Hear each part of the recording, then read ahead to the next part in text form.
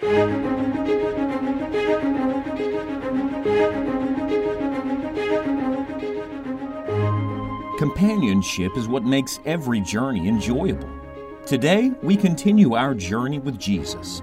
Join Scott Pauley as we make brief stops in the Gospel according to Mark. We trust you will enjoy the journey.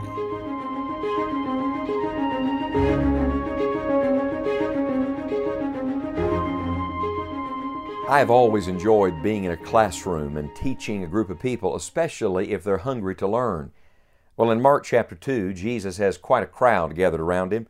As a matter of fact, in verse 13, it says, "He went forth again by the seaside, and all the multitude resorted unto him, and he taught them." Jesus held class in the most unusual places and used the most unusual things to teach. And he's got a crowd around him, he's teaching them, and in the midst of his class, there's a group of people within the class that start asking questions. Now, these are not the questions of a student. These are the questions of a skeptic. And you can always tell the difference because people who ask questions to learn, they're hungry to know the answer. But some people don't want an answer. They don't want the truth. No, they're skeptics, and they simply want to give the teacher a hard time. And that's what the Pharisees are doing in Mark chapter number 2. Now, we've looked at one of those questions already. It was the question that they asked about why Jesus was eating with publicans and sinners. And it revealed more about them than it did the publicans and sinners. They thought more of themselves than of anybody else. They thought their religion made them better.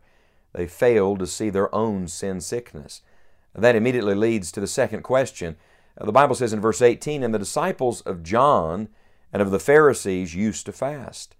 And they come and say unto him, Why do the disciples of John and of the Pharisees fast, but thy disciples fast not?" So now they move the questioning from Christ himself to his followers. May I just say to you, if you're a follower of Jesus, that those who hate Christ are not going to love you. And so now they're criticizing the disciples for not fasting. On one hand, they are critical of Jesus when he's feasting. Now they're critical of no fasting. I'm telling you, on both sides, they're going after him. They're looking for something to accuse him of. And you'll notice here that it's not only the disciples of the Pharisees that used to fast, the disciples of John also used to fast. So now what are they doing? They're using Jesus' own messenger against him. They're using the one that Christ said was the greatest born of woman against him.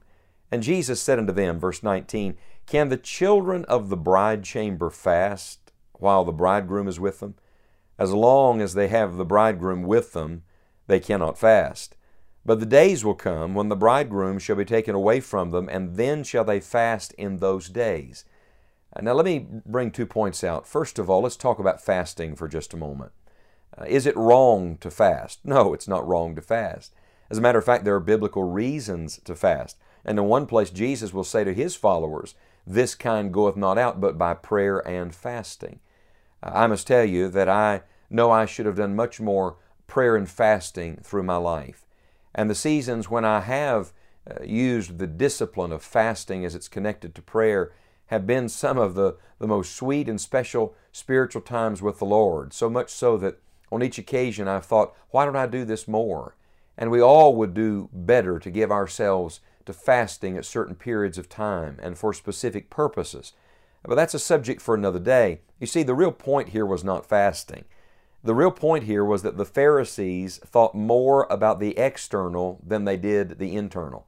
They were only concerned with what they could see and not with the heart of the matter. And Jesus actually answers them with a little illustration. He says, as long as the wedding is going on and the bridegroom is there, everybody's happy. That's a time to feast and to enjoy having the bridegroom with you. And then he says, the days will come when the bridegroom shall be taken away from them, and then shall they fast in those days. May I say to you, I believe that it is certainly right at this time, while we await our Lord's return, that His followers would fast and pray. There's no doubt about that. But the point of the passage is not fasting. The point of the passage is understanding that Jesus wanted to change their heart, not just their habits.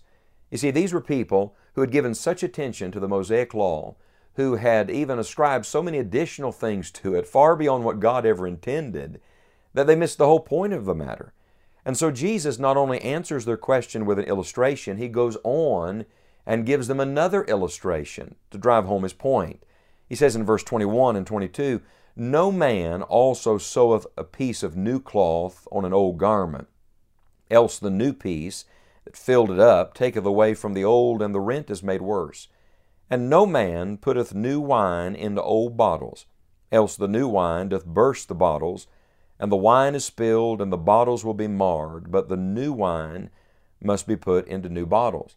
Now, I must tell you that for many years, these two verses seemed to stand out to me, almost out of place. And I thought, why would He say such things in the context of these Pharisees asking Him why His disciples are not fasting? As I've meditated on this passage, I see now the connection. There's a deep spiritual connection here. Jesus gives these illustrations because He's saying to these religious people, I did not come to simply patch things up and make them a little better. I came to make you totally new. I love this truth. What does it do when you simply sew a piece of new cloth on an old garment? Well, it may look okay for a while and cover the threadbare place or the hole, but eventually that new cloth that is strong and is woven well is going to begin to pull on the old part of the garment, and it's just going to make the rent even worse. Jesus said, I don't do a patchwork job. No, praise God, Jesus takes away our old sinful garments from us. Our righteousness is that are as filthy rags. See, that's what the Pharisees were counting on, their own righteousness as. He takes that garment away, and instead He gives us His own righteous robe. He gives us a new garment. He clothes us in the garments of salvation, according to the Old Testament prophet. He doesn't simply do a patch job. And then He uses the illustration of putting new wine into old bottles. And He said if you do that, those old bottles start to crack and they bust and the wine is spilled and lost.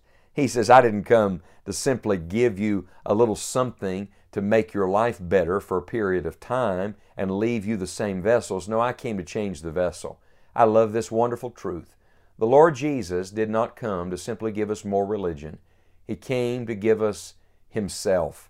And in order to do that, He had to make us new creatures in Jesus Christ. He had to make us new bottles. He had to give us a new garment. And that's not simply keeping the rules.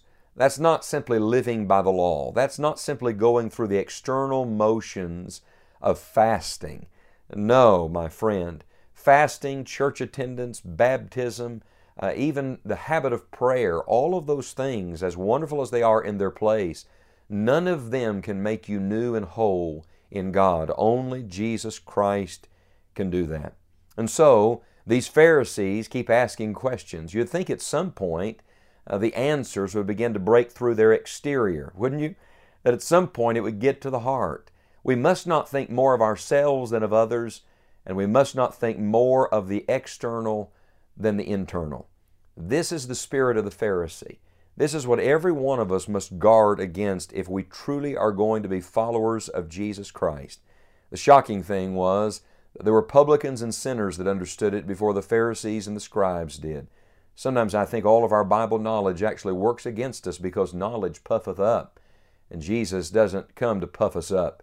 He comes to bring us low, to humble us, so we'll see our need and His sufficiency. And I tell you, friend, that realization, that revelation is the greatest day of your life.